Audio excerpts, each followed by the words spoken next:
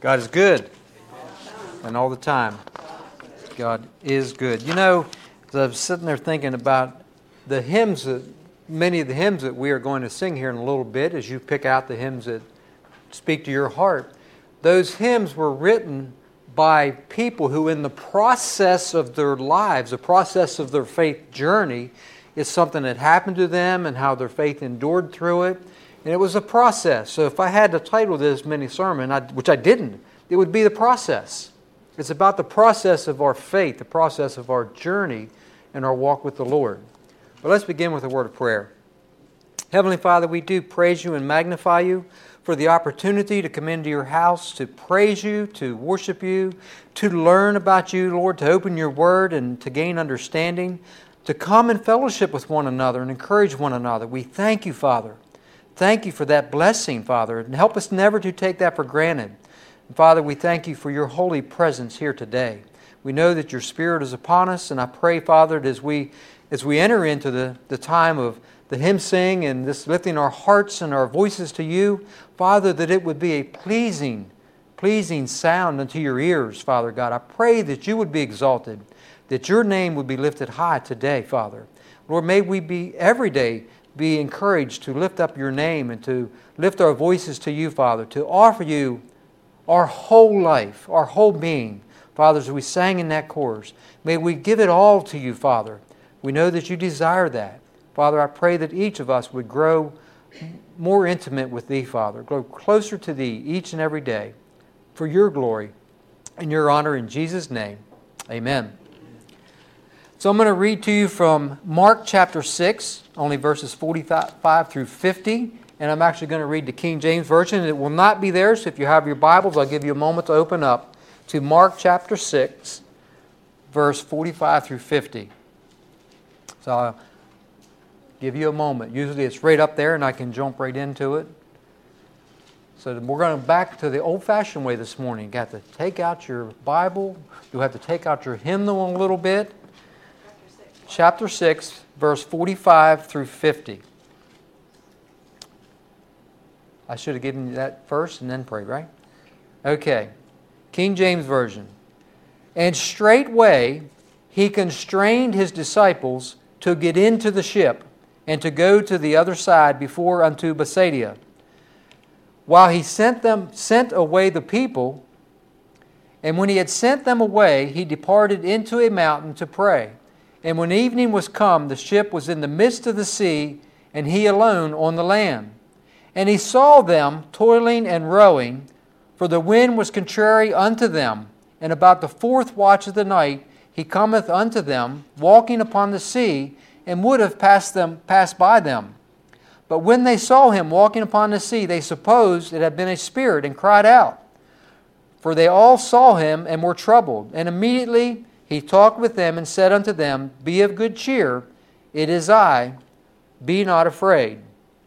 Constrained, as it's used here in this passage, means forced. So basically, He forced them to get into the boat. They probably didn't want to go.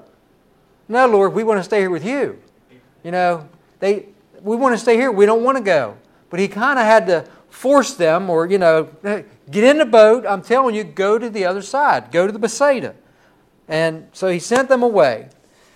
There's a great lesson to be learned here. Oswald Chambers says of this passage that we, mankind, are apt to think that if Jesus constrains us to do something, forces us to do something, if we obey, that it will lead to great success, right? I mean, Lord, if the Lord's going to force me to go to Africa as a missionary, it should lead to great success, right? If He's going to force them to go to Bethsaida, it should lead to great success, right? We humans are goal-oriented, are we not? I mean, especially when we're younger. We're goal-oriented. We have this goal that we want to be married by a certain age. We have this goal, we want to have children by a certain age. We want to buy a home. We want to have that home paid off. We set that goal. In the workplace, we set goals. Sometimes we want to climb that corporate ladder. We set goals. We have so many goals that we can set. And sometimes they're very lofty. You notice I use the word certain a couple times in here? Well, guess what, friends? There's a lot of uncertainty in life, isn't there? There's a lot of uncertainty that comes along that we may not reach that goal. Especially in the time that we think we should have reached that goal. James 4:13 through 16 says, "Come now, you who say, today or tomorrow, we will go to such and such a city, spend a year there, buy and sell, make a profit, whereas you do not know what will happen tomorrow. For what is your life? It is even a vapor that appears for a little time, then vanishes away. Instead, you ought to say, if the Lord wills, we shall live and do this or that. But now you boast in your arrogance. All such boasting is evil." So the error in attempting to set goals, even if our goals are goals in our faith, or in our faith walk, is that we're looking at an end result. The disciples shouldn't have been looking at an end result. Maybe they weren't, but if they were looking at an end result, if they were looking at success, that may have been an error. I need to back up, and prior to Jesus constraining them to get in the boat, we need to know what happened.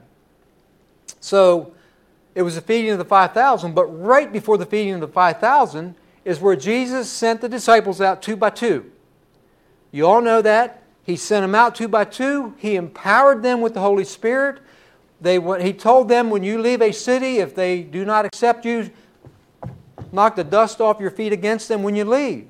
And stay in the house where you are accepted when you first enter. And they were able to preach the Word. Many were saved. They were able to cast out demons. They were encouraged. They had great success. Right?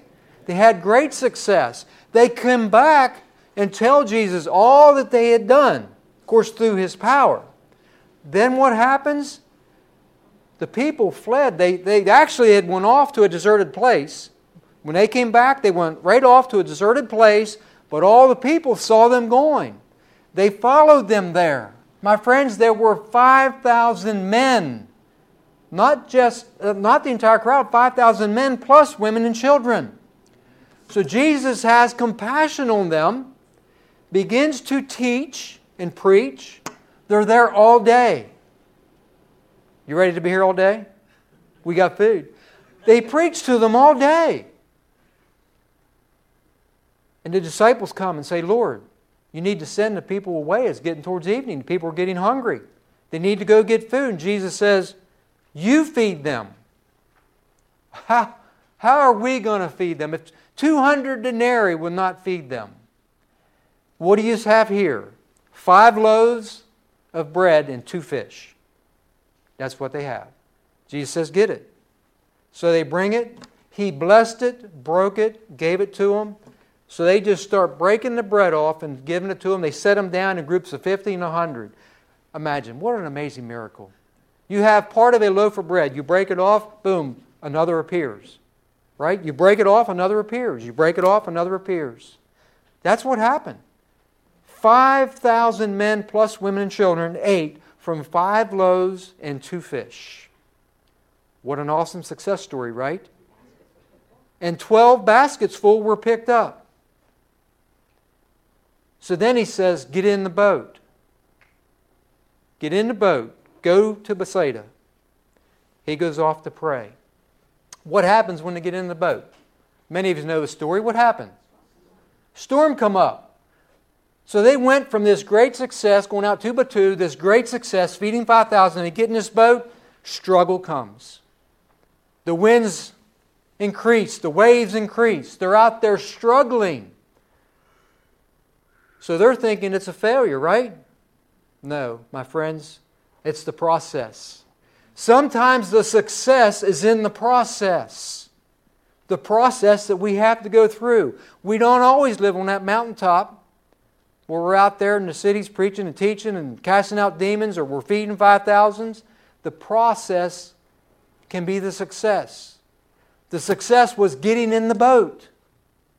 Jesus said, "Get in the boat, There's the success. They obeyed and got in the boat.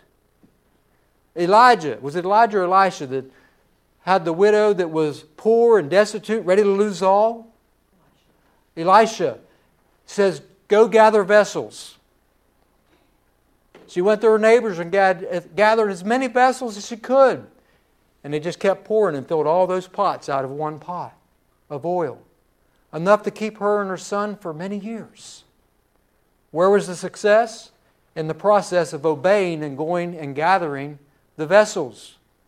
My friends, our lives, our faith journey can be the success when we say, yes, Lord. When we say, yes, Lord, and get in the boat. Yes, Lord, and gather the vessels. And yes, Lord, and go wherever He calls us to go. That is the success. It is the journey. It's the journey that many of these people that wrote the hymns have experienced. They said, yes, Lord. It's the one that says, yes, it is well with my soul after all was taken from him. And it is well with my soul. Lost his wife and his family. But he could still say, it is well with my soul. Is it well with your soul today? You have success if you have Jesus and obey Him. Amen?